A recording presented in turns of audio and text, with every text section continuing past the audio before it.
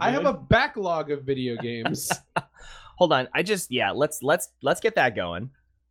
And I just would repeat for the camera now. There's no camera. It's a microphone. Oh, there's no repeat camera? for the microphone what it is that you just said. I haven't played Witcher 3 yet. Yeah, no, I'm very aware that this is offensive to a number of people in my field. We still love you. It's okay.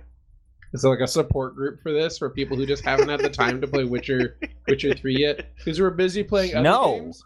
Hey, how much of Nier Automata They've all have you played guys the played, game. huh? How much of Nier have you played?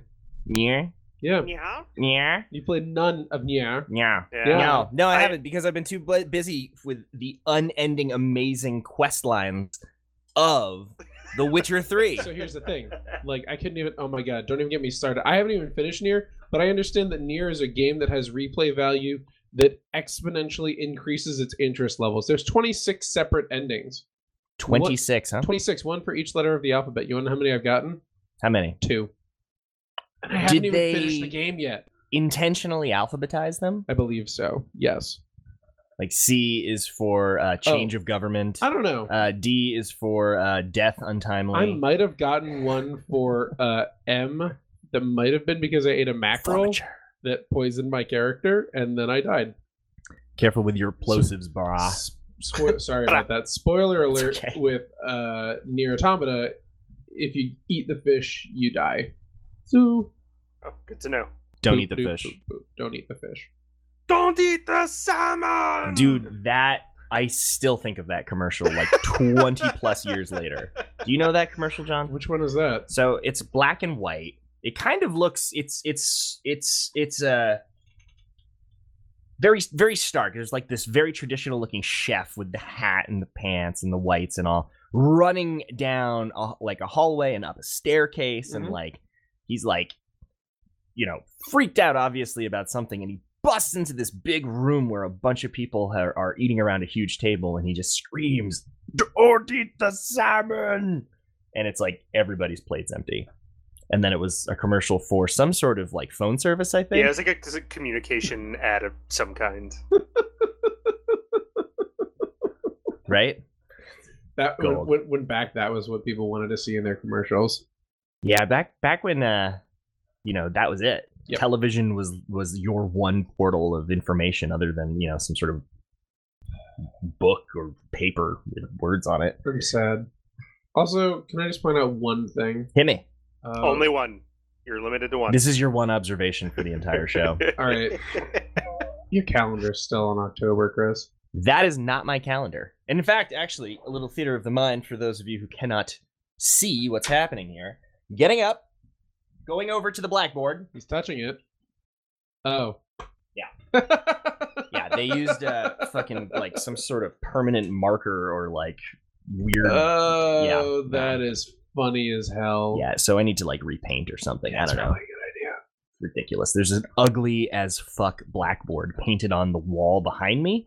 So I never see it because it's behind me. But it means everybody sees it when they come in, and I just look dumb with a calendar for a company that no longer exists at all. And the fourth thing underneath October says Brocabulary. Yep. Mybrocabulary.com. Yep, Brocabulary. Yeah. So that gives you an idea. Doing great. Of where you currently are. Actually, let's look up Brocabulary.com. Is it still functioning? Hey, we're having trouble finding that site. Ooh, it didn't make it. How about just Brocabulary? It didn't make there's a Reddit. it. There's a Reddit subreddit. Oh, well, that's easier, I suppose, than putting up a website. Thank God. Bro mitzvah. That's pretty good. Bro mitzvah. What's a bro Party for your Jewish bro. Oh, okay. All right. Okay. Oh my God. Guess I need more Jewish friends. Just need more friends. Ooh, brocacious or broquacious. Broquacious? Oh, come now. Is that someone who is fluent in the vocabulary? Yes, exactly. Oh my God, I can't believe I just figured that one out off the top of my head. So, you're familiar with man pages, right? Like manual pages on the command line? Yes. Yeah, like whenever you have a command that you don't know how to use, you can just type man and then that command and it'll bring up the manual for it, right? Mm-hmm. So, there's another app you can get called bro pages, which are dumbed down plain English versions of manual pages. So that's instead you just call bro and then whatever the application is. And That's pretty good. I can appreciate that. Bro pages. Well, do we want to get into this bad boy?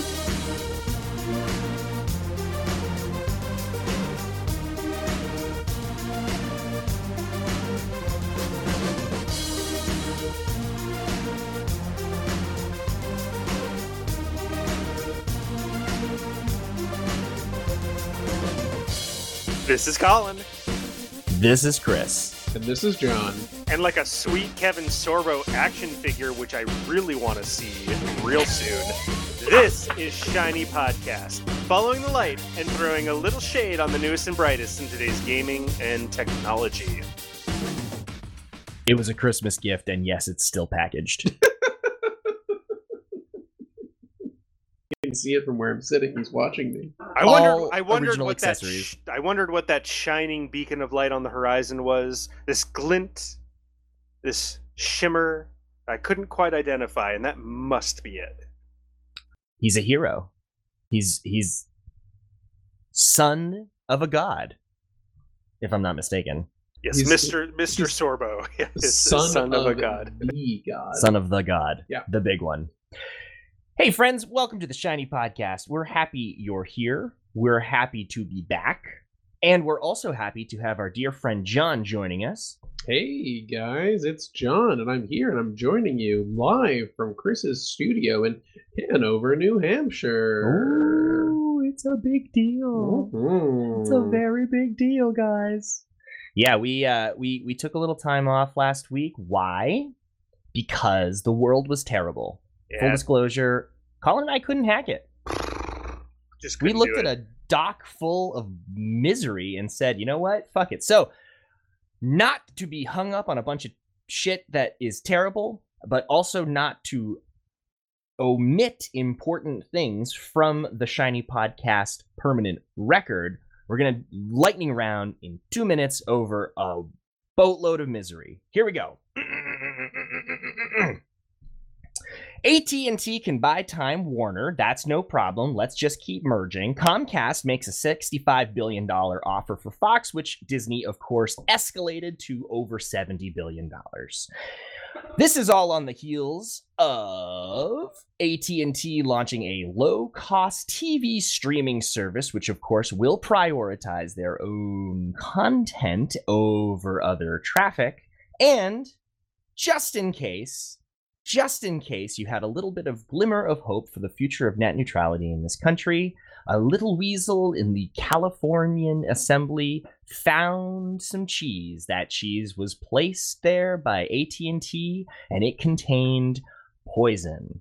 He gave that poison to every sane person in the Assembly, and unfortunately, California has absolutely fucking gutted their net neutrality legislation.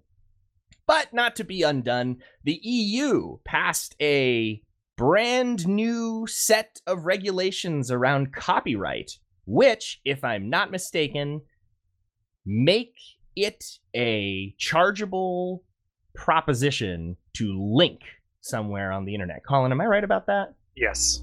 Okay, so you mean that if I have something on the internet and you link to it, I can charge you for that?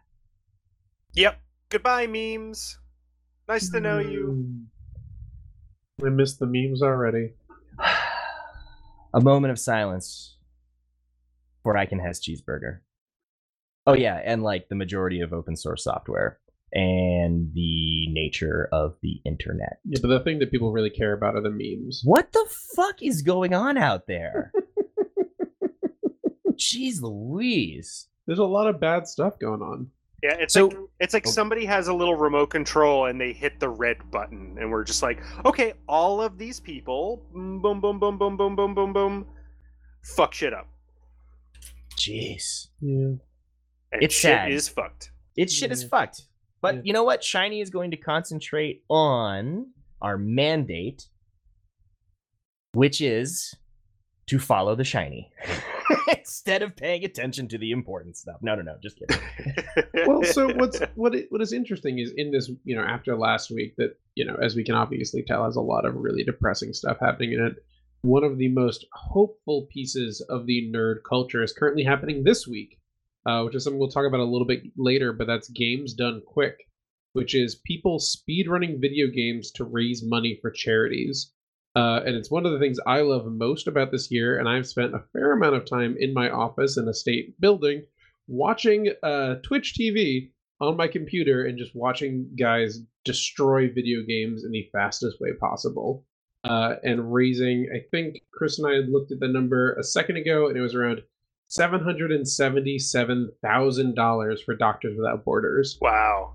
Yeah, and that's since Sunday, and the money usually only starts going up the later on it gets, because the more popular games start later in the week. But again, we should talk about that a little bit later. Hit some of the other things, and I can bring in the Games Done Quick things. No, you know what? I'm feeling so sad still. Why don't we start with that? Because that is let's bring really some interesting. Yeah. So speedrunning or speed gaming, that is it's kind of an oddity to me. Remember, like, I'm still, I took a lot of time off from the whole gaming world until a couple years ago. So there are like parts of gaming culture actually that I'm not super familiar with, but speed running or speed gaming, as you said, it's like they're literally trying to break the game, trying to like find all the hacks and ways to finish as quickly as possible, right? That is, so there are a couple different types of speed running or speed gaming, however you want to call it. The usual kind of, I guess, usually what people will do is they find ways to break the game and get an any percent completion, which is basically doing whatever they can to get to the end of the game as fast as possible. And one notable thing that I recently watched for the first time was a run of Legend of Zelda Ocarina of Time, which was an any percent glitches allowed run. And the guy beat the game in, I believe, 17 minutes. Holy moly. And in doing so, he never became an adult. He never grew into adult Link. He never actually left the Deku Forest. He spent the entire time as young Link and just knew how to glitch through the games. Because it's not just the game, it's knowing how the memory in the game is structured. And if you really want to watch some interesting ones, you should go and look at speedrunning of games like the Pokemon games, the original Game Boy Pokemon games, because those you're able to alter the memory in the game from the way you utilize the systems. So like the way you have things organized in your inventory and where you're standing on the screen can actually have an impact on the game's memory itself, letting you reorganize and access. You can change where your character is stating just by manipulating item pieces, and you can suddenly be standing next to the next boss.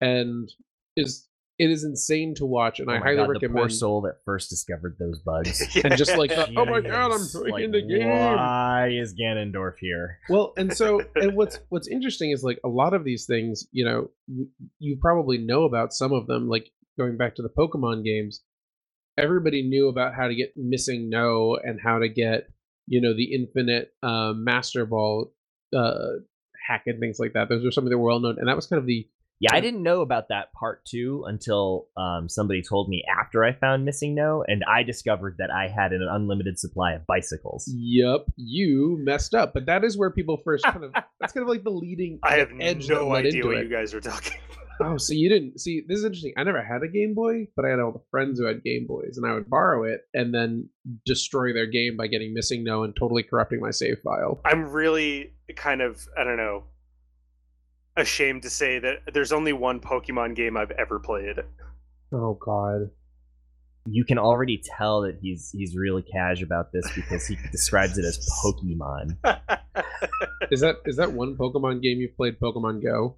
No. Oh, thank God. Okay, I was really worried there for a second. I actually feel like it's worse. But I know the answer to this. I'm sure you do. Go ahead, share it with the class. Pokemon Snap. Oh, You're only hurting yourself, really. I'm so sorry. Did you at least like beat it or something while you were playing? Yeah, no, I did really well. I don't want to talk about that. I'm so Something, sorry. I guess. It's one of my big kind of gaming shames. Like, And now me as a 30-year-old, I own Pokemon Moon, Pokemon X, and Pokemon Black 2, I believe, which are all very fantastic Pokemon games that I have on my 3DS that I got from my buddy Dean. Shout out to Dean Wright, who has been my companion in my nerddom for the last probably 12 to 14 years. Hi. hi, Dean. How you doing, buddy? Hi, Dean. But if you want, I can talk a little bit more about Games Done Quick and some of the cool things that I've seen and things that you can actually do in the off season, because I'm pretty sure this episode won't release until after Games Done Quick is over. But what you can do if you're interested in it, I mean, I obviously advocate for donating to any charity you can, but keep your eye out. Not all. Well, not all charities. There are a few specific charities I can Lots, but not all. point out. The ones Games Done Quick they've done a very good job of picking charity. It's not like they donate to Susan Coleman or Susan B. whatever breast wasting your money thing. They picked the organizations like Doctors Without Borders. I think last year they did a lot on cancer research, things like that. That was what they did for Awesome Games Done Quick, which happens in the winter, and they raised approximately $2 million this past winter. And if I remember the stats correctly, over the course of their history, they have raised $15 million for various charities, which is more than I've raised. I have raised $1,000 for one charity, but that was a very specific thing that I did for one very specific short period of time that I'm sure plenty of you, at least my friends, knew about. That was when you were building your computer, yes. Right? Yeah. Yes, I raised $1,000 for people to help me have a decent computer. Baby, I need a new GPU, and I can't do it alone. That means you! But what I would recommend is going to their YouTube page, and they have a backlog of all of the speed games they've run, or all of the speed runs they've done of various video games. Some highlights from last year, from this past winter's Awesome Games Done Quick, 2018. I would highly recommend, or maybe it was 2017. Either way, highly recommend the speed run that was done of Resident Evil. The latest one, I believe, is Biohazard, the one that got a lot of great reviews of, had kind of the different style to it, where you were in the house with the weird family. It had kind of a Leatherface vibe. There was a guy who ran that and beat it in, I believe, 2 hours. And it was incredible to watch, just seeing the different ways that he knew how to do things. Wow. Continuing on, the amount of dedication it takes to just know a game, and in particular, so well, There are huge communities around it, which is awesome. A lot of the time, if you hang out long enough and watch these videos, you'll see them shout out to their Discord channels, because they're just groups of people that speedrun all these different games. There was one, what was the one I watched yesterday? There was so one game that I watched yesterday was Sylvan Tale, which is a very old game on the SNES, I think, that had, I think there were like 4 people that speedran it, but it made it onto this awesome thing that raised money, and it was a pretty cool game to watch. It had kind of like a classic Legend of Zelda, Final Fantasy, over, top down running around thing. But anyway, very cool stuff for you two to be aware of that's coming up the rest of this weekend. There's a schedule posted, and one of the things that I'm super excited for that I mentioned before is, where did that schedule go? There it is. The schedule for this Saturday, there will be a speed run of Ocarina of Time, which, yep, they're expected to beat in at least an hour and 30 minutes. So they will be doing, I think this is an any percent run, but it's a bingo run. I don't know what that is. Oh, interesting. Man, I might have to skip the World Cup and watch that instead. I mean, I'm just saying, there's some great stuff. And you'll also notice if you check the schedule, there is a Final Fantasy VI run that is going to be beat in 7 hours. So there's one speedrunner who's going to stay up all night playing Final Fantasy VI. That's crazy. Oh my god. And it's a great charity. I mean, like I said, they've raised $777,000 so far for Doctors Without Borders, and that's just from people like you and me, nerds who just want to donate money. While I was watching a speed run of what was it, Paper Mario, a guy donated $6,000. Wow. Well, Wow. then it's probably not guys like me. Well, then. yeah, not like me. Obviously, people who are affluent. Maybe other guys, but not the Other guys.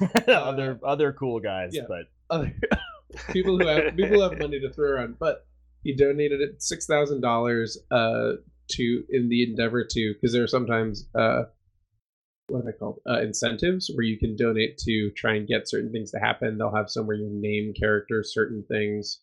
In the speed run of Legend of Zelda Skyward Sword, they named the guy My Dude, which allowed so that means every time the name came up, it was just My Dude. Hey, my dude. My dude. But he donated the $6,000 was donated specifically to have the Paper Mario at the end of the game leave Luigi behind. There's a way you can trick the game. But he was beaten. He was beaten, and they ended up having to take Luigi with them. So, if nothing else, I highly advise anybody try and put it on your calendar. There's a Twitter for it. Games Done Quick. There's a website. Give it a look. Watch some of the speedruns. There are some really awesome ones. I can highly advise the Bloodborne one from this past Awesome Games Done Quick. The Dark Souls 3 run that happened. Like I said, the Biohazard, Resident Evil Biohazard is also awesome. well, I feel better about the world now. Not only is there an amazing new entertaining thing to watch other people fuck up video games and use memory bugs to hack their way to the end as quickly as possible, but they're doing it and they're making gobs of money for really good causes. So like I can double feel good about life on that one. This is a great one, and it's coming at a kind of perfect time of the year when there's a lot of bleak stuff happening. Dude, fantastic. John, bringing the thunder And at the beginning of the episode. That is fucking awesome. That is fucking awesome. That's the sound of big guns. GamesDoneQuick.com. You may recall in our last episode, we were following up on not only E3, but a little bit about Computex and the CPU battle of 2018 between Intel and AMD.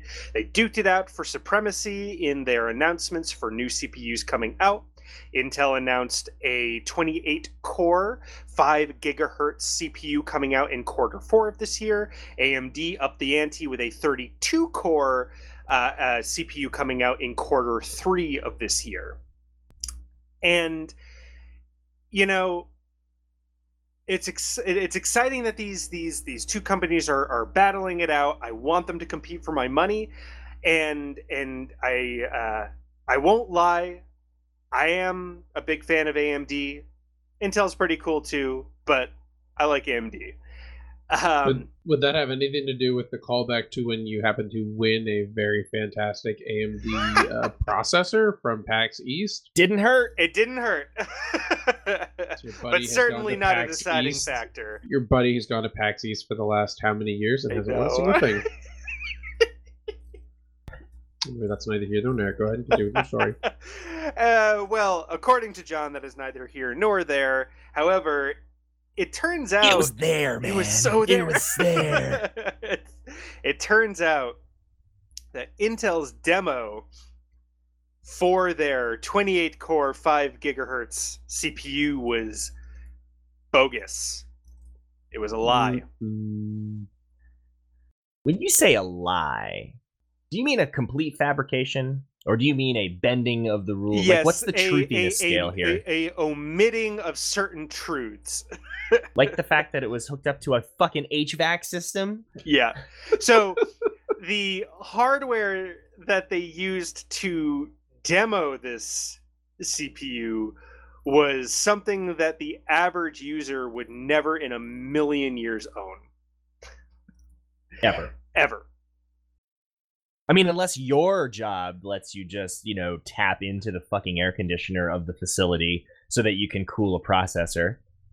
Does that happen at your job? It doesn't happen at my job. I'm using all of my finances to reconstruct my girlfriend's house to allow me to have this processor exactly where I need it to be, as cooled as possible. She's happy. We're getting central AC. Bad news is it's costing me every cent I've ever made. Yeah, no. Oh my goodness. Yeah, because 2 kilowatts is enough to blow pretty much every circuit breaker out there in your average residential home. So yeah. I have problems with my fridge, my microwave, my toaster oven, and my coffee. If they all go on at the same time, I'm done. Yes, so in an attempt to pull the wool over the eyes of the spectators at Computex, Intel fudged a few things here, to say the least. It cannot. They are not delivering what they said they were going to deliver, not only in terms of what it is, but also in the time frame that they said. So they are not releasing that CPU this year, and that CPU doesn't exist, at least not in the context of your average user. So Intel, we see the sweat on your brow. That is really pathetic. Like, I mean, and not like a, not in a tribalism kind of way. I just mean like that is like who approved that? Yeah, it's pretty sad, and it's sad to think that, I don't know, somebody didn't say we're gonna do that, and somebody's gonna find out, and yeah, or like when this thing literally can't exist because of physics. Like what? Like what are they? Like what? What are you doing? Yeah. Good try. Well, actually, not a great try, Intel. You just look really dumb now. Yeah. Maybe this is why they're gearing up their GPU division again, so that they, they're like, well, I think we're fucked here. You just wait. There's a GPU coming. That's what they're saying. I mean, people do that a lot. They just try and figure out whatever they can to distract. They'll put out a GPU that's, fine, and everybody be like, oh yeah, no, Intel's fine, they do a good GPU, so forget about that other thing, it doesn't even matter anymore. Why do you guys keep looking at the past so much? God, just leave them alone. The only reason I'm really, because at the, realistically, is Intel going to compete on the gaming market with some sort of graphics card if they ever release it?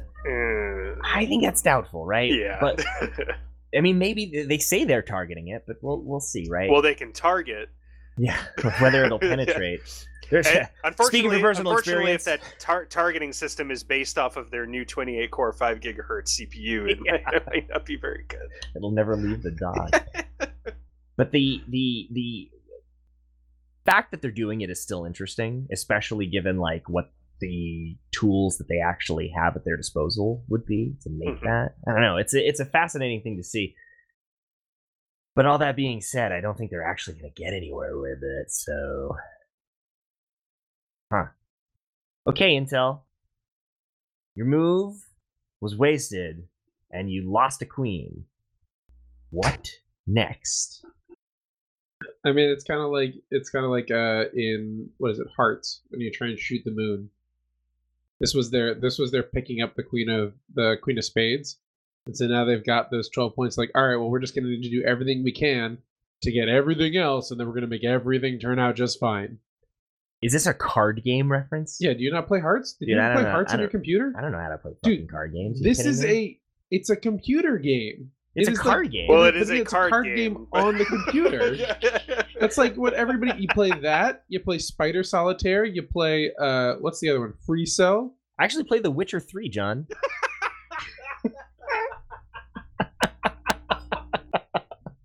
Fucking hurt, man. Fucking hurt. Thought this was a safe space. Oh, come on our podcast, John. Talk about all those things that you like. You're such a great video game guy. Well, if you're feeling a little insecure, John, don't worry. WPA3 encryption for Wi-Fi has been approved and committed to the repo, and so it will be here in, like, maybe 2020. That's fine. Maybe. Are you in a hurry? Well, I don't know if you recall the crack attacks targeting WPA2 last year, which of course we did patch against, but it's been a while since Wi-Fi encryption was updated, friends. In fact, George W. Bush was president the last time it happened. Correct. 2004. Yeah, so while WPA2 was a much better encryption, it is starting to get a little long in the tooth. So I would like to see this rolled out as quickly as possible, given the way that most companies operate. Just because it might be available on the market in 2020, I'm going to go ahead and say that we're not going to see this until, I think probably 2024 at least. Like in places that you actually like go to as a human being. I like the idea that you think that there's going to be a country for us to live in 2024. We skipped that section of the show notes, John. Oh, okay. I forgot. Your optimism did so much to blind me. Yeah, right there. yeah. Game's done quick. Game's done quick. Game's done quick. Next, the awesome Games Done Quick is just going to be raising money to keep any part of the country together. Yeah, seriously. No. It's all going to be fine. There's nothing to worry about. It's all okay. It's all okay because something good did happen, actually. If you've been watching the news, yes, you're probably pretty depressed about a lot of things. Or you're not, and you're jubilant. And in which case... we're probably not friends. We're probably not. I probably don't really know you that much. I respect you as a human being. But that's nice. That's it. That's a thing. The Supreme Court did actually give us something pretty cool, though. So for a long time, it's been pretty easy for law enforcement to collect wireless communications without a warrant simply by going to the companies to whom you have yielded all of your rights to privacy and take records of your communications. But not so going forward. Unless, of course, you go to a FISA court. But except in that case, you will be required to have a warrant to collect wireless communication information in the United States of America. Awesome. That's a good thing, guys. That's a good thing. Muy bueno. Muy bueno. Muy indeed. So this is interesting. I'm gonna talk about. I'll go a little go a little off book here and talking about. We never do that, John. Oh yeah, no, it's definitely you guys are always on your script. I mean, I see the script you've got written out here, and as you can tell, I'm going off of that script.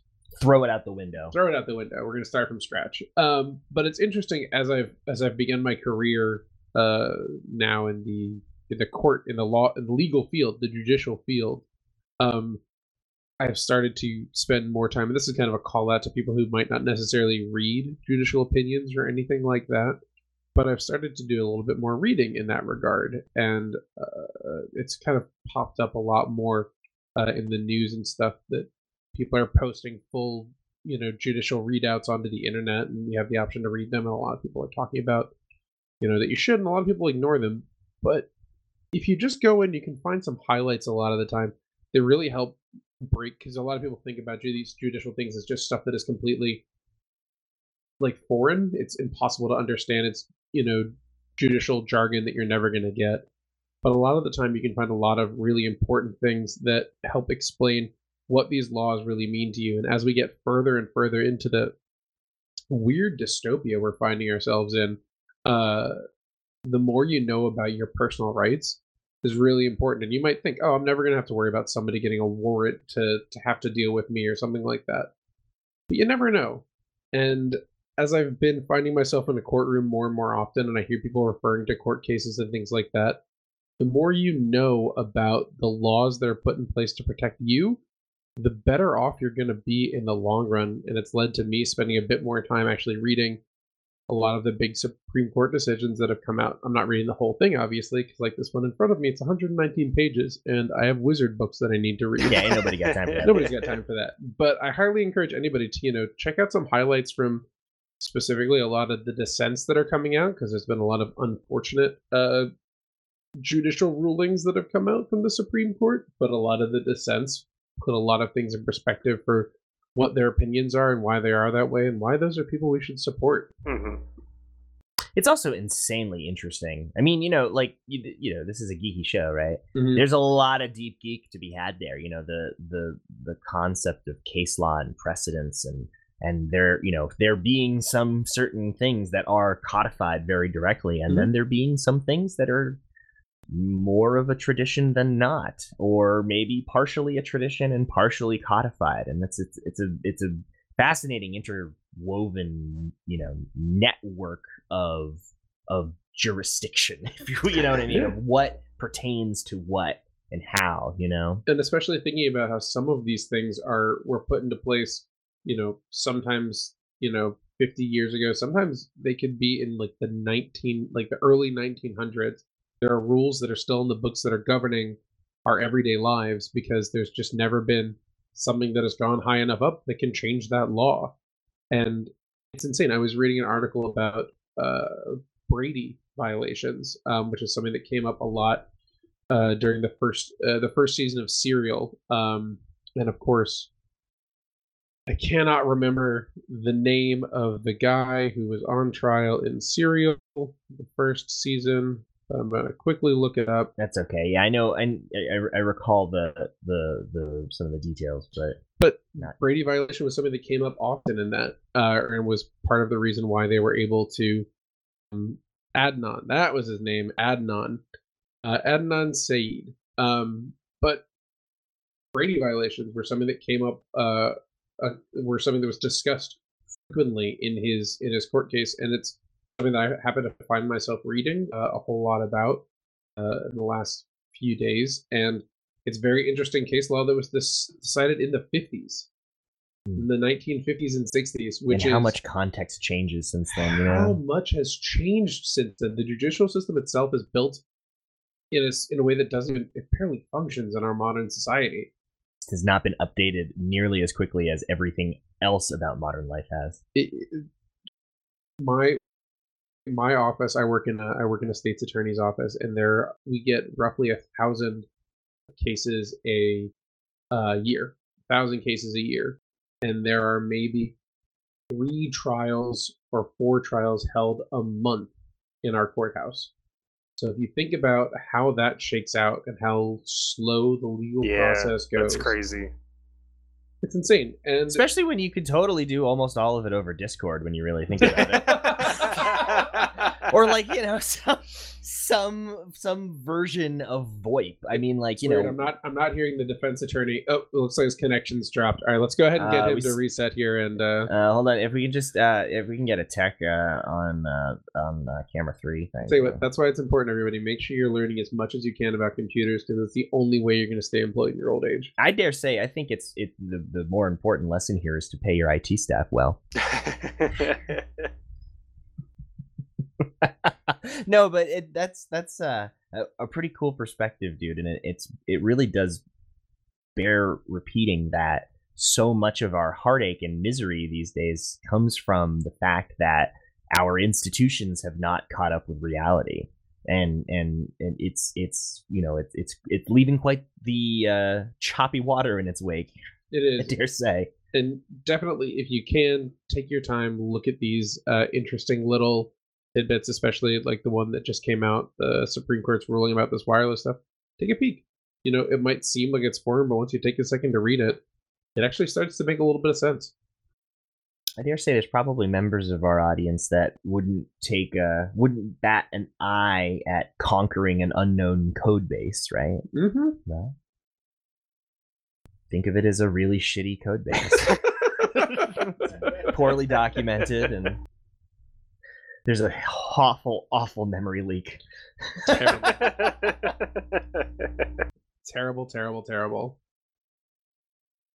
Is this the right time to ask you guys what you've been? You have a bit of a secret Skunkworks project that you've been working on that I've gotten wisps of. Oh, do you want to start talking about that now? Sniffed it. We can go into that. I think, especially given what happened last night, I think that Colin would be more than happy to talk about it. Oh yeah. So we, and by we I mean myself and John and the aforementioned Dean, and another friend, Brian, we have embarked on a journey, on a hunt for a monster in Gods of the Week. Or God of the Week. Is it God or Gods of the Week? I think we're gonna do Gods of the Week. Perfect. Gods plural of the week. Gods plural of the week. Oh, I like that. I like that. So something that I've been trying to do with my buddies, Dean and Brian specifically, and now Colin more so, we've been trying to start some kind of D&D role-playing game podcast because we think that we're pretty entertaining folks and we have some pretty interesting things we could put out there. And so we just recently started. We actually did a different recording of a D&D 5th edition game under the umbrella of Aimless Gaming, which if you listen to the intro of the podcast or of Gods of the Week, once the first episode comes out, is a subsidiary of Shiny Podcast. Surprise! Oh, that's delightful. You're just gonna shove that right in there. Oh, we're branching out. Good. Just branching out, just a smidge. We, after planning for how long have we been trying to do this, Colin? Jesus, like at least a month. At least, well, I mean, we've the scheduling. Yeah, the scheduling. We've been talking about doing it since PAX. Yes. And wow. We finally got together. It's tough, man. It's hard to, I've been in bands, rock bands most of my life, and that's like being married to a whole bunch of dudes. So I can only imagine, when you're trying to plan something, it's hard to get it all together. It's miserable. But good on you for getting it off the ground. So it's a show. Where will I be able to hear it? Well, Colin, why don't you go ahead and talk about that? Well, actually, I was going to talk to you, John, about that off the air because that's some admin stuff that we need to work out. Oh God! Like a URL and a I'm gonna type. Oh God, I don't know. So, folks, when there's information on where to get this show, we will definitely tell you. But Gods of the Week, yes, is coming from Shiny Productions Megacorp. Intelligentsia Litica LLC. And if you want, actually, this would be a good spot. Chris, I believe you received an email from Colin recently titled Intro First Take. Yeah, I listened to that during my my little break earlier. You should maybe that'll be a good time you can maybe cut this in. I don't think that's gonna happen, John. The mortals, they don't know anything about the gods. They can't see what we see. We are just trying to keep the peace. It's just the gods of the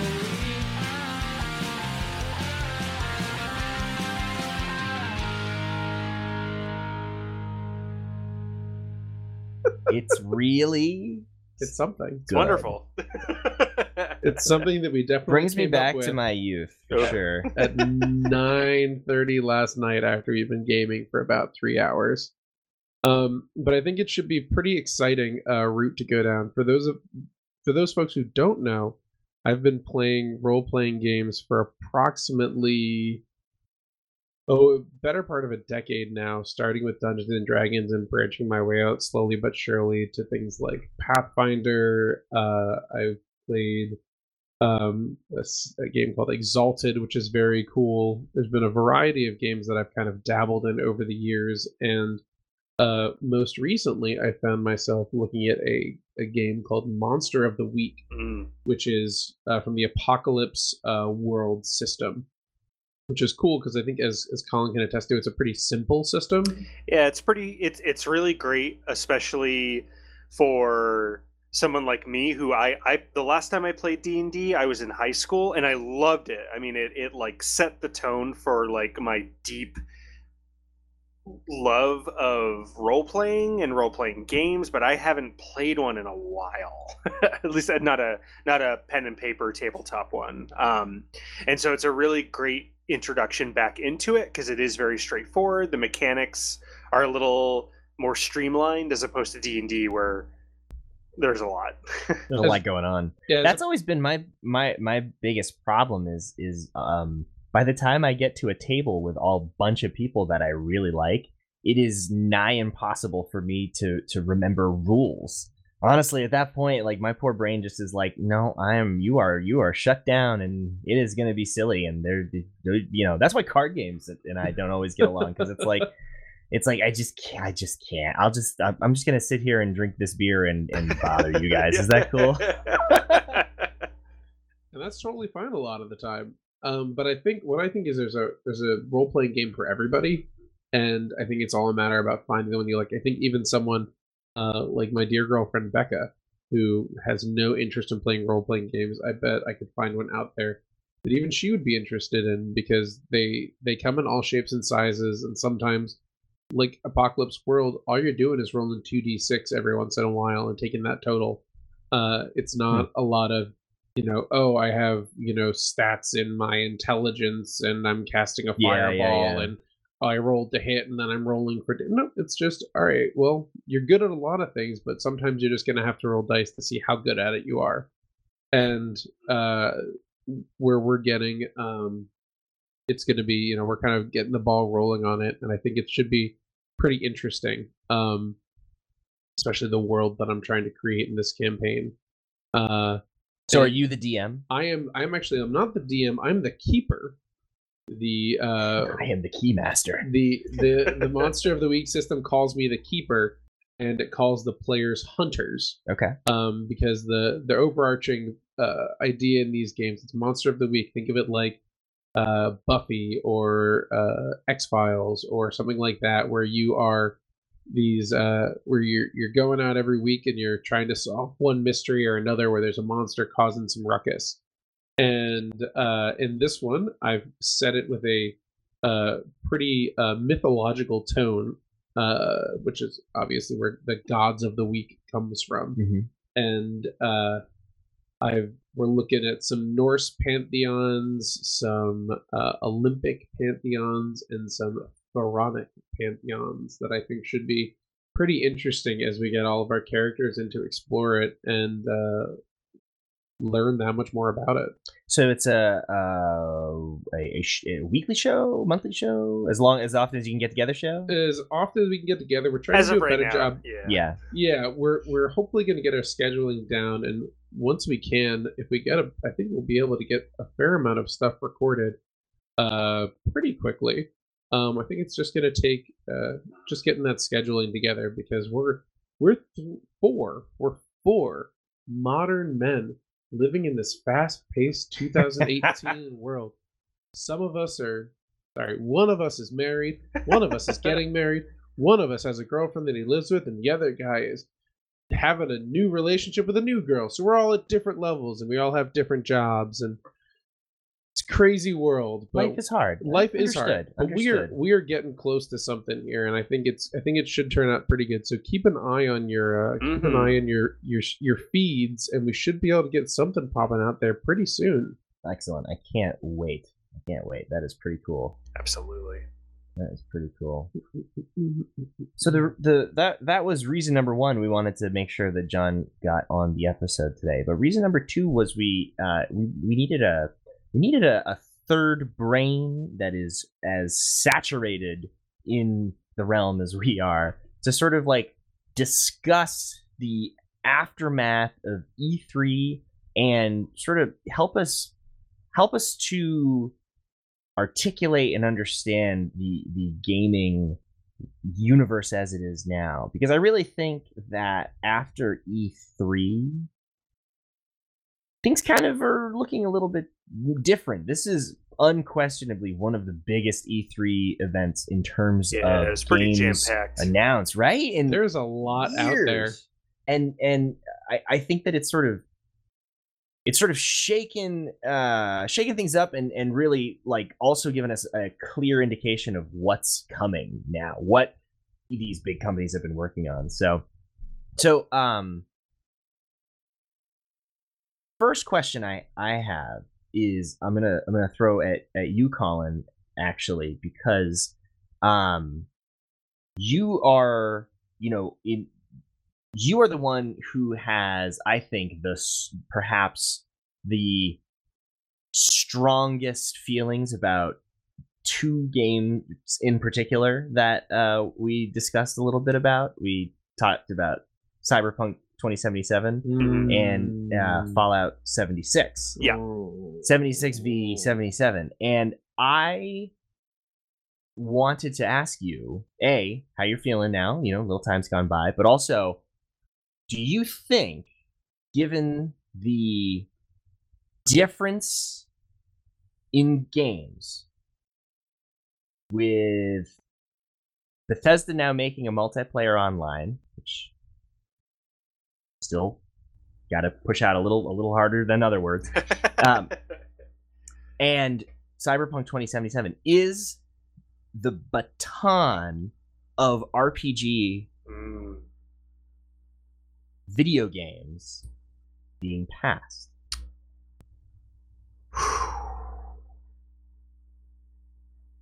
That's a great question. It's got some layers to it. I'm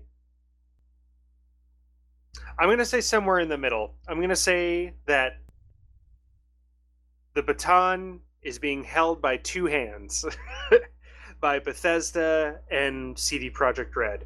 Because don't get me wrong, I effing love the Fallout franchise and the Elder Scrolls franchise. I mean, it's where I started. It's where I started getting into video games, and I mean, I think kind of the precipice to getting into computers and whatnot, because I wanted to play the games I wanted to play on a better platform than what a console could give me. And so that really launched me into building computers, and that's really what so I don't want to say that Bethesda is switching or moving on or anything like that, but I have to recognize that CD Projekt Red, I mean, yes, you play a title character, you can't really modify their appearance in any significant way, but the role playing and the stories that they tell in their games and the depth of character that you get into is, I mean, it's the bar. Like they said it, as far as I'm concerned. And I don't want to say too much because I don't want to spoil anything for John. But that's not a joke or a jab. That's just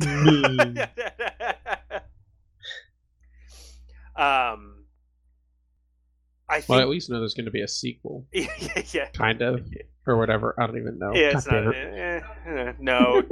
Geralt's story is done. Yeah, it's sort of I think just set in the universe, but so I think that CD Projekt Red makes a much more developed deep RPG, and I think that Fallout still makes one that's a little bit more fun. And I think we're going to see a lot of that with Fallout 76, which I am feeling better about. I am still cautiously optimistic, but I have to believe that, the studio that brought these wonderful experiences knows what they're doing. They know what their fans are concerned about. And ultimately, at the end of the day, if Fallout 76 winds up being not what we're hoping for, I don't think they're switching to an online format exclusively. I think that this is probably they wanted to try it out. They've never done one before. Well, sorry, not never. Not for the Fallout franchise. Right. So that the future of the Fallout franchise is not exclusively going to be online. If I'm wrong about that, then I might. Yeah, I would definitely say.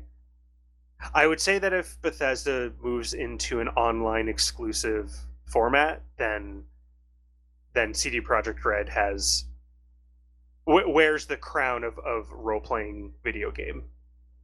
So perhaps not as tectonic as the intro to the question may have made it out to seem, but definitely there are big movements and changes happening in sort of the identity of these publishing companies that are bringing us these games. Yeah.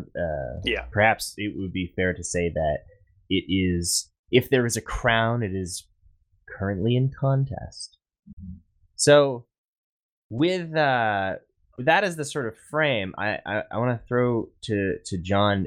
Do you have any thoughts or impressions from E3, especially from like a top-down view, before we get into the nuts and bolts of what we think is really cool that's coming? So I found myself in this interesting place in my gaming life. The two most recent games that I purchased were Darkest Dungeon and Into the Breach, which are both indie games that were developed. Darkest Dungeon, I believe, is about 2 years old, early 2017. And sorry, just hearing Chris trying to quietly type in on his mechanical keyboard. So just don't even try. Tick.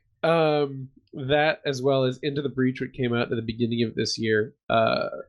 I found my interest in video games falling into a significantly smaller niche than it used to be in, and it kind of has colored my view of E3. I've looked over. I found a list. I get a lot of my gaming news from Polygon.com, which is a great website. It's got a lot of amazing content. But I found a list that basically just listed all of the E3 games and what their release dates are. And I looked and I saw there's not a ton that I'm really excited for, at least in the for the rest of 2018, and then kind of even into 2019.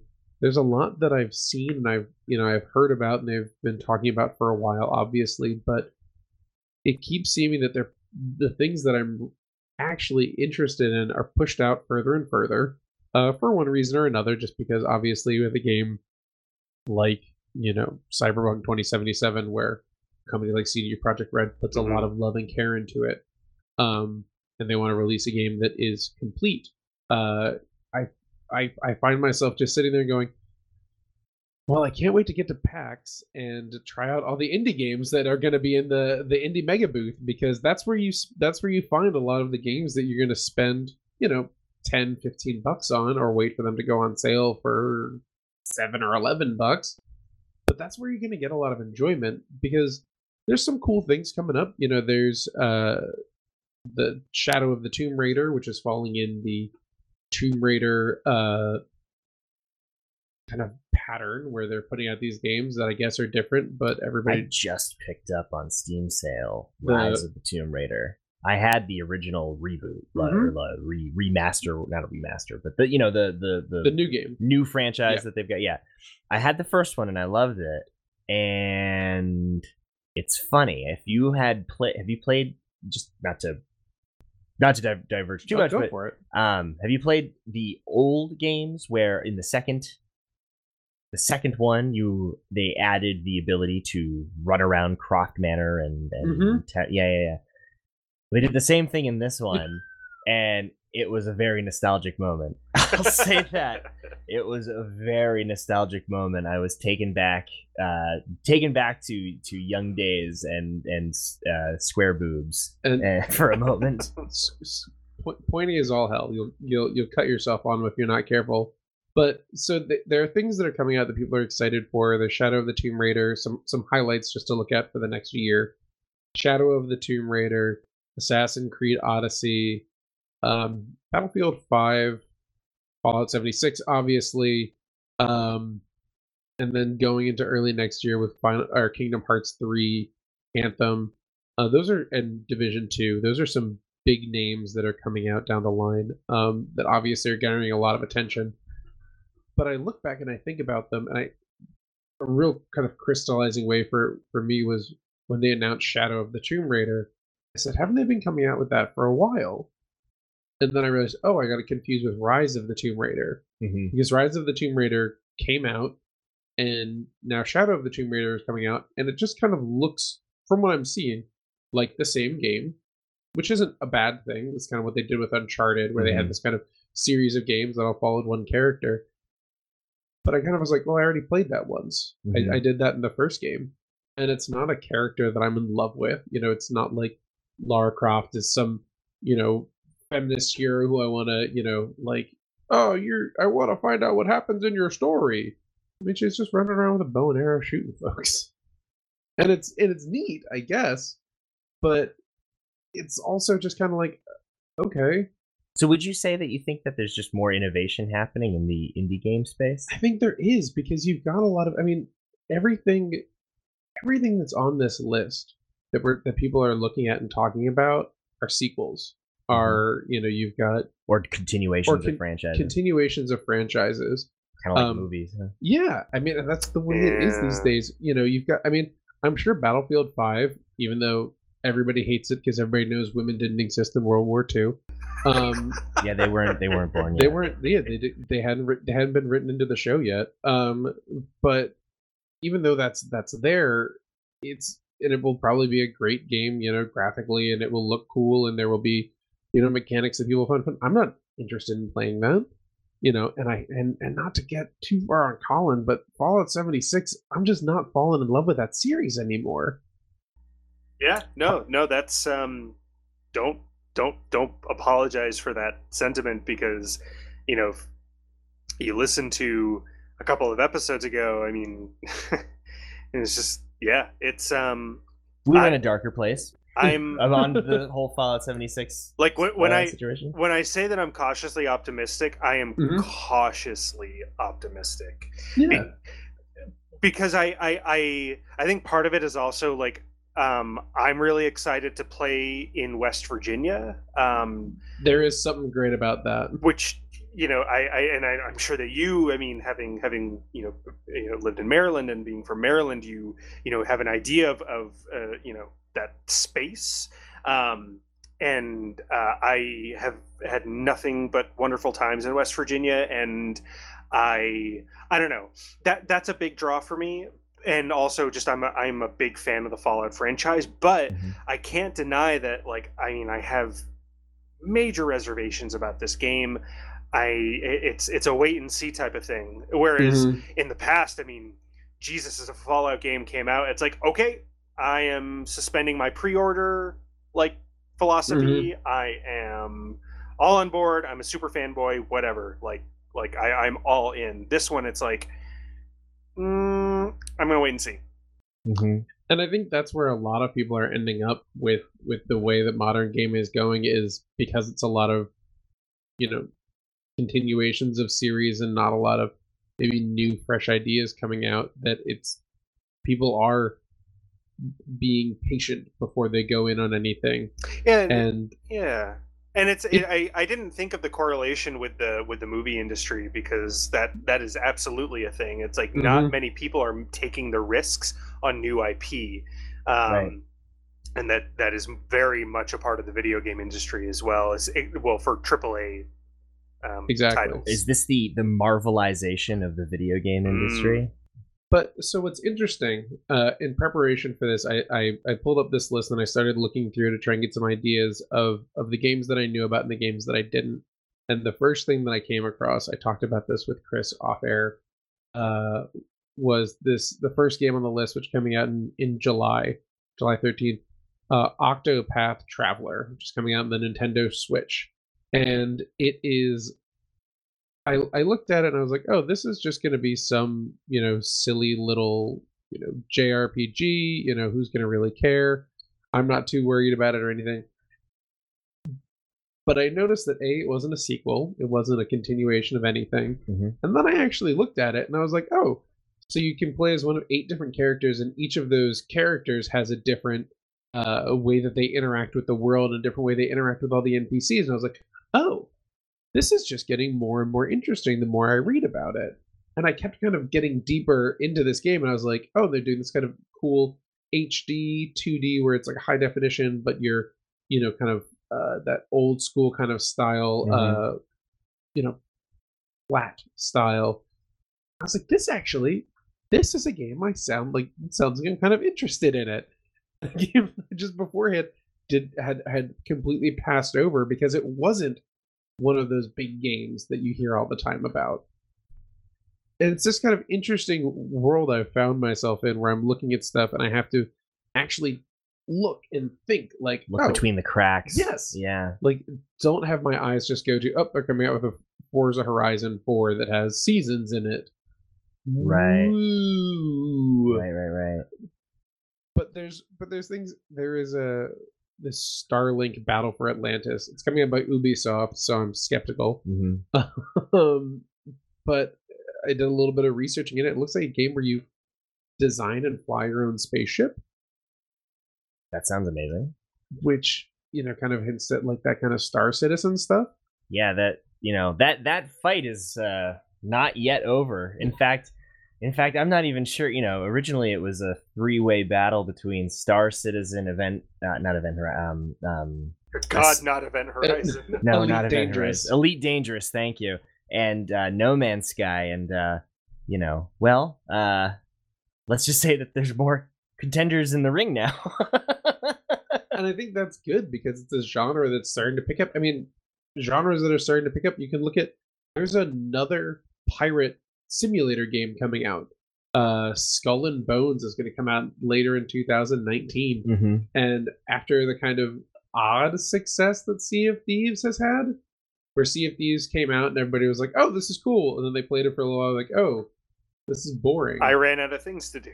I've run out of stuff to do, and my ship has a different paint color on it, but that's about it. Dude, I used to play the fuck out of Sid Meier's Pirates back in the day. Oh my god, I'm so happy to see that as like a genre unto itself become a thing. It's this kind of this genre that's untapped but just sitting there and waiting for people to get into it.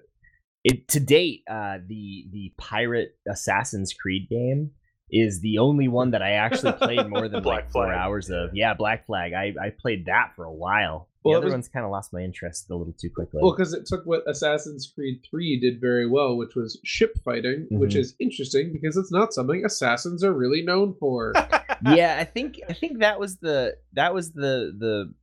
best part of Assassin's Creed 4, it being almost not at all about assassination. Not at all about assassins.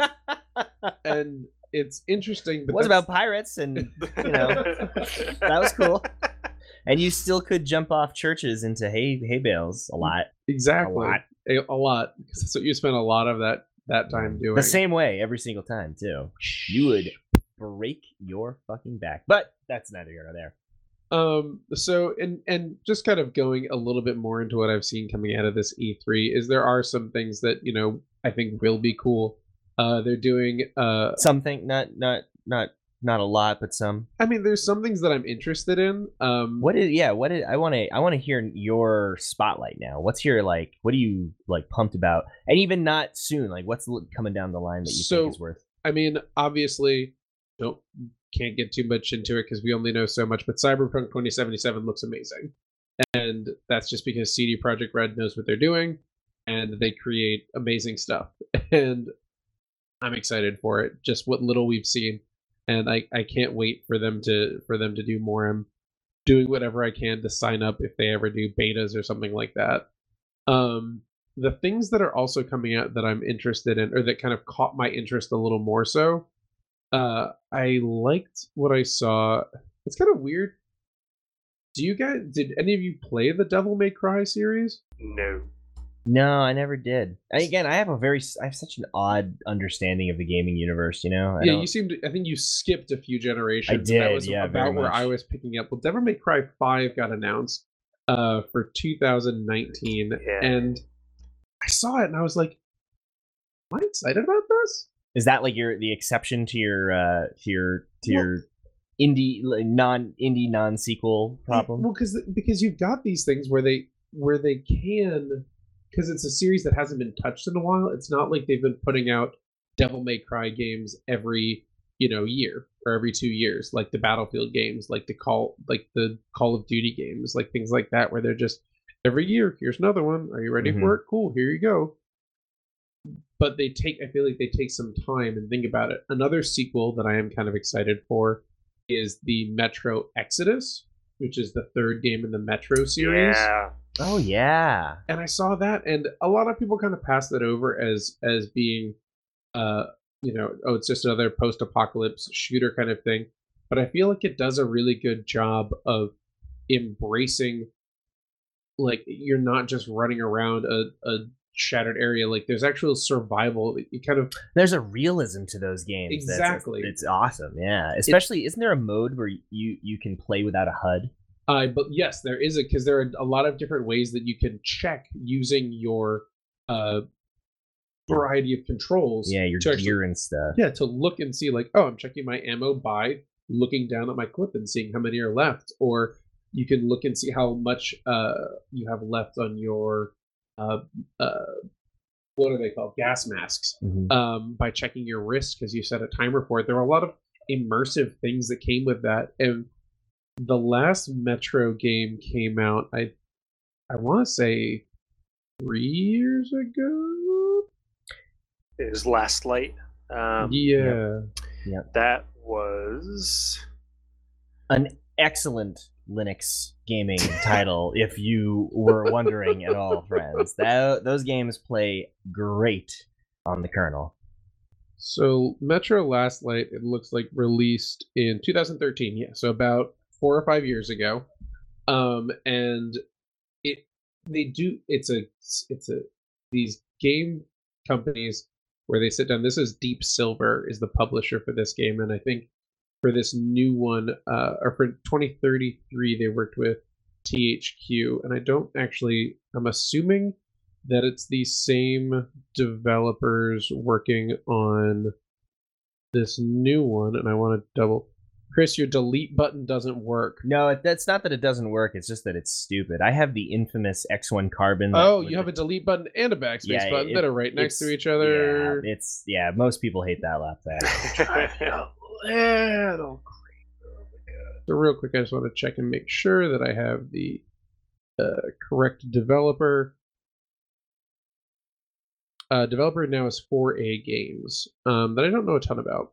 But again, it's something that I looked at and I was like, oh, that's a series where I haven't seen it all the time, and it's going back and it's kind of pulling something. It's kind of bringing back those feelings where I'm not smothered in it. And I think that's what's up with these Tomb Raider games, is they've been coming out so regularly that I just can't. It's like, okay, cool. Other than a bit of a chip on your shoulder for Tomb Raider, I think I agree with you. I think mostly like I think you're right. In fact, as I'm looking at this, I think the only company that, or shall I say, the only platform that really consistently seems to take risks actually is Nintendo. And this brings up the weirdest thing for me is that, do I need to buy a Switch? Yes. Do I need to buy a Switch? And I feel like Colin, do. Do you have a Switch? I don't. I really want one. Real bad. The only Nintendo. Would you guys really take a Switch and go? Would you do that, or would it be a home thing only? I'd take it with me. It would probably be a home thing. Yeah. Yeah.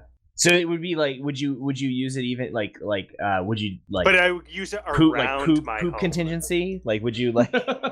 Well, I gotta go take a shit, but I really can't stop playing this. At least a few times to say that. At least for the novelty. Well,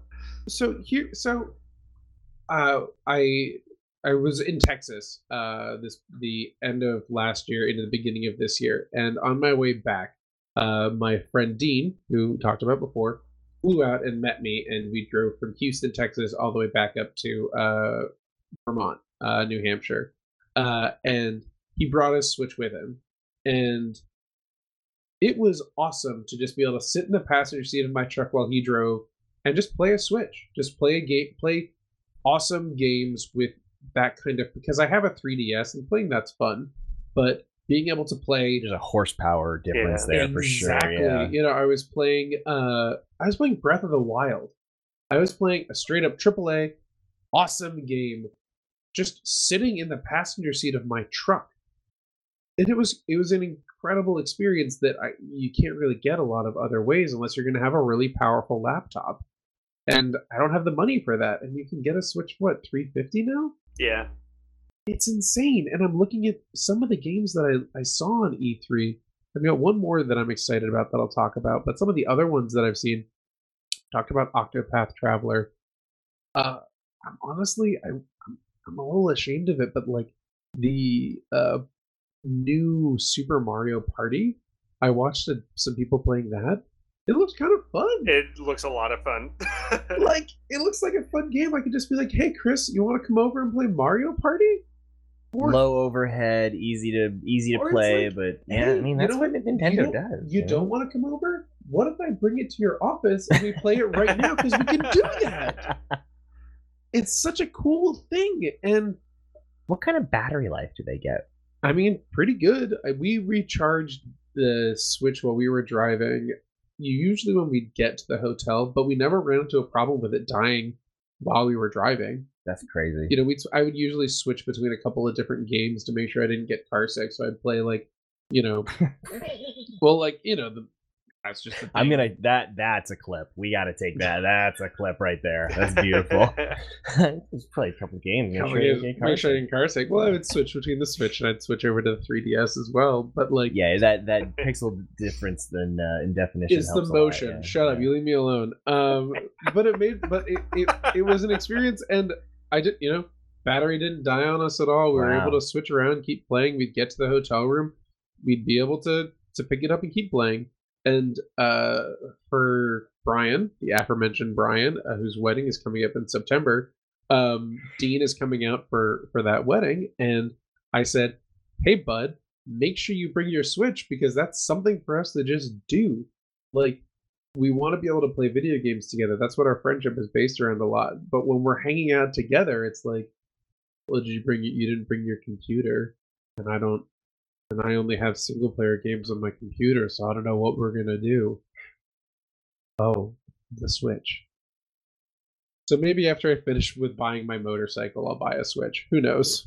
Add it to the list. Add it to the list. So the one other game that I want to talk about really quick, that got noted this year and it's scheduled for release in later 2019, is Sekiro Shadows Die Twice, which is by From Software, who developed Dark Souls and Oh, interesting. Demon Souls and Bloodborne, which are games that I am all kind of equally in love with in a variety of ways.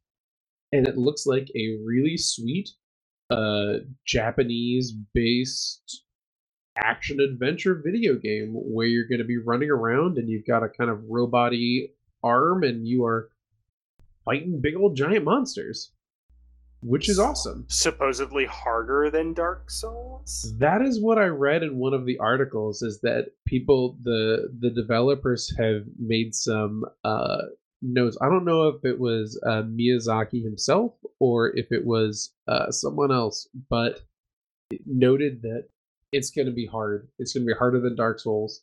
And as someone who's played a lot of Dark Souls and cursed, I am definitely not playing that game. That sounds. How can it be harder than Dark Souls? I don't know. But like And Turtles wow. in Time hard or well, we're gonna have to wait and see. And Wow. that's one of the things that I've come to appreciate about video games is I play these indie games that are kind of more repetitive, less kind of lengthy, and usually a bit easier. But I find myself not super engaged with newer AAA games because for the most part, you know, your Battlefields and your stuff like that, you're just gonna be running through and you're gonna be shooting stuff. And you might die and then you respawn and you keep going and eventually you're gonna get through the story and then you're gonna spend all your time playing the multiplayer. And that's where, you know, people say the meat of the game is with a lot of these. But I put in a lot of hours in Dark Souls 2, and Dark Souls 3. And I'm gonna keep putting hours into them because the way you can challenge yourself in those games is so unique. You build your own challenges because it's a beatable game. I mean, I think either of you with enough time and patience, if you've got it, can easily beat them. Especially if you've got, you know, people like me and Dean to hop on and help you, because that's what we do. We help each other out and we get through these things. But I couldn't beat the games my first time when I played. I quit Dark Souls 1, I quit Dark Souls 2, the first game I actually beat was Dark Souls 3. And I did that with the help of Dean. And then we went back and we did Dark Souls 2. And then we went back into Dark Souls 1.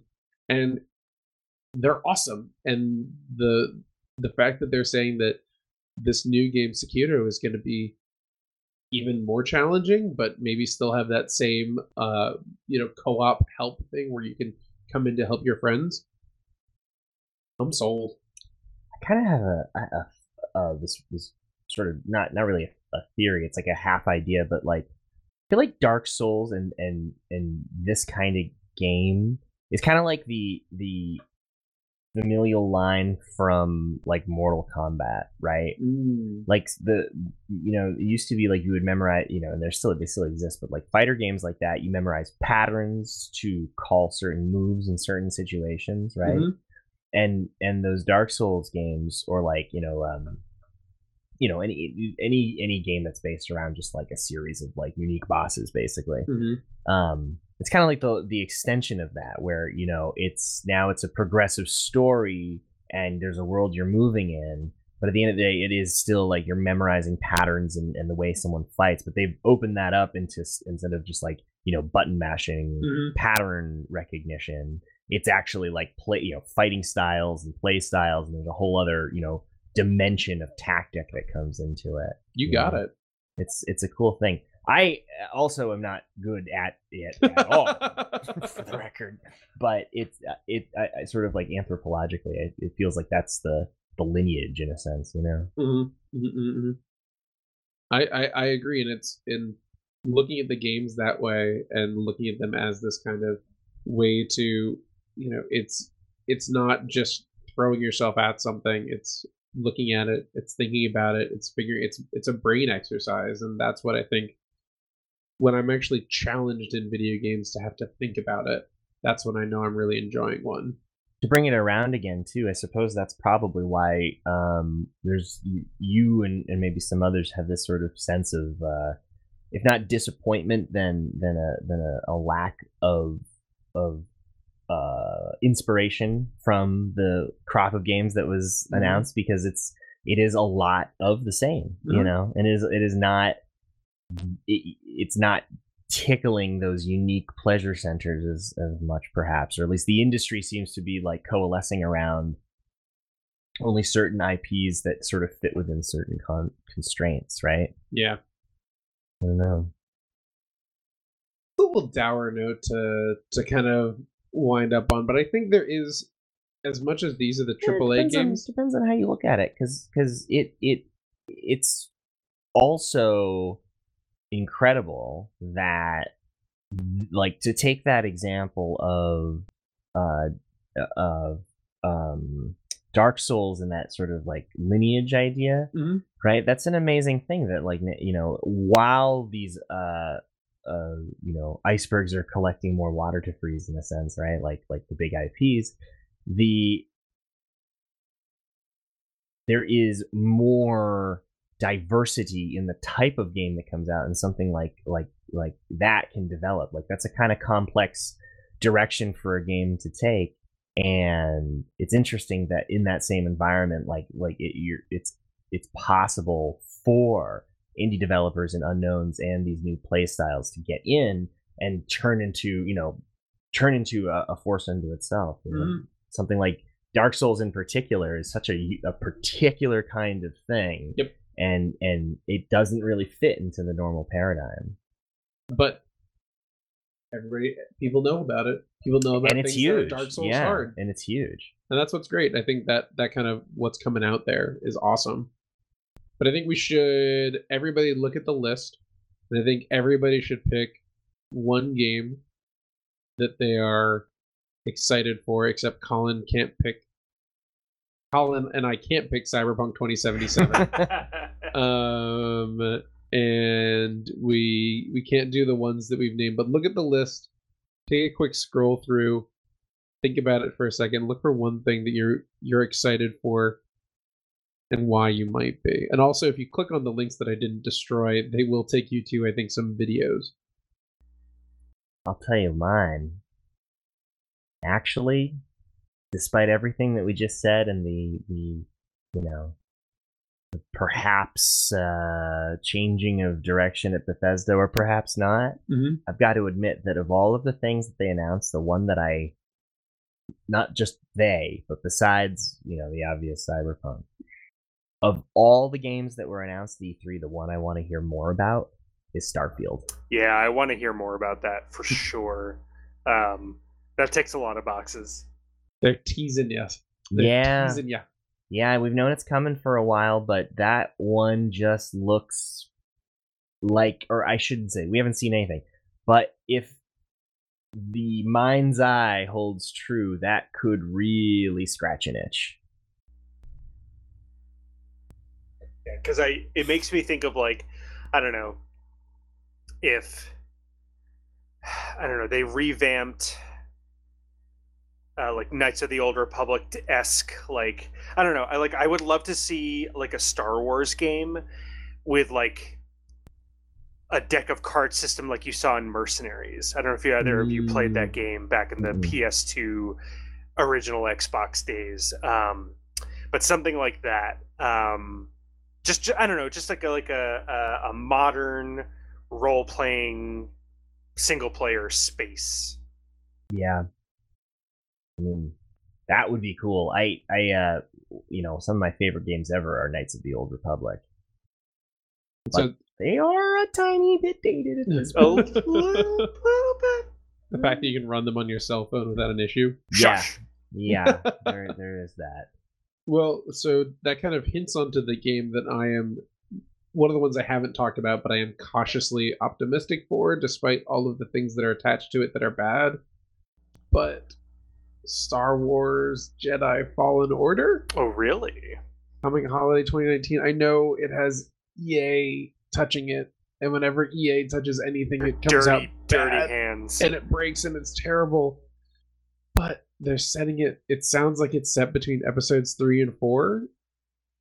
Ooh. And it's kind of it's got that area. It's got that Star Wars Rebels stuff. It's got that beginning of the Rebellion, that Rogue One, and it's got some stuff in it. And it's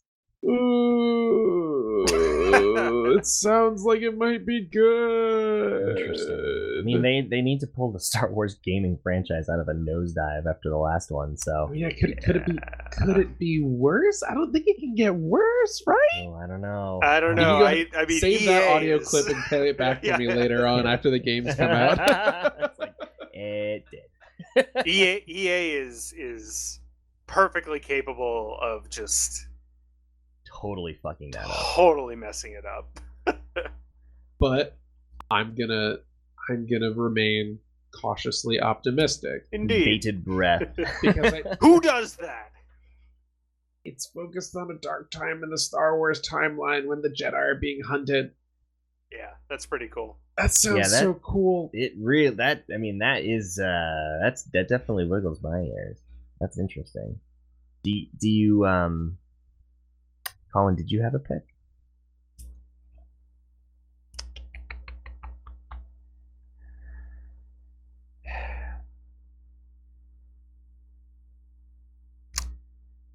Forza Horizon 4. No.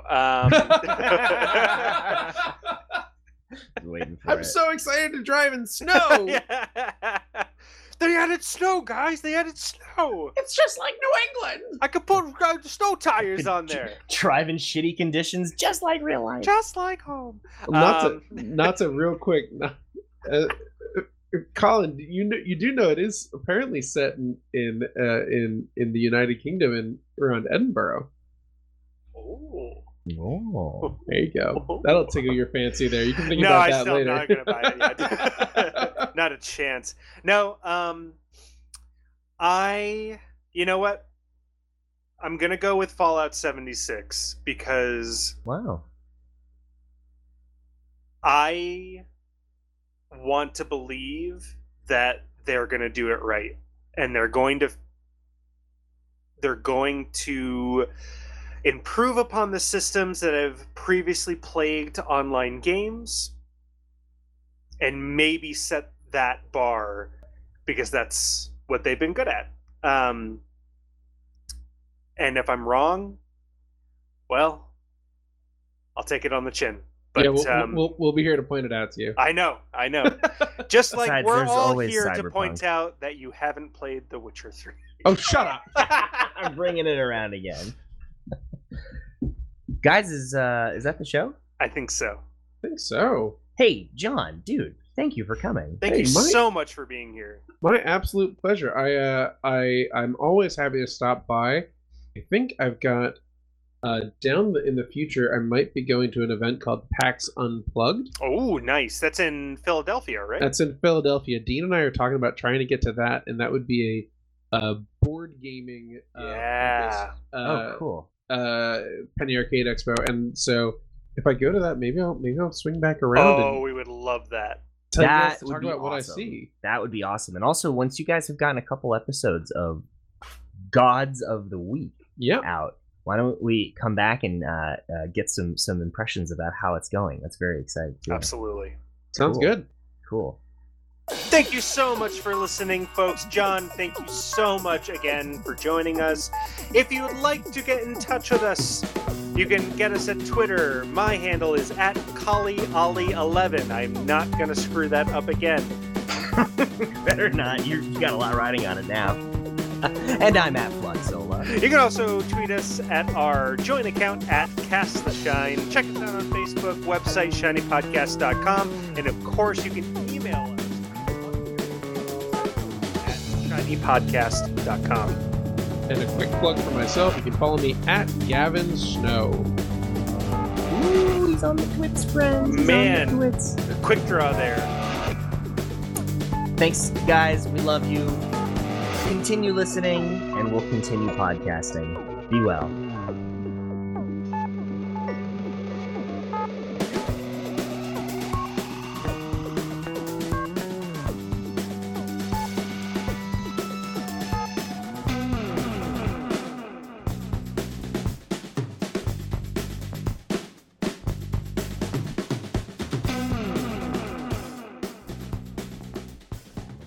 Usually, Can you still hear him there, Colin? Yeah. Uh-huh. Cool. Yeah, I am loud. Yeah, he's loud. My voice spills the Yeah, you sound tinny and far away, but I Yeah, can still yeah, hear you. I'm standing up, so my legs don't keep sweating.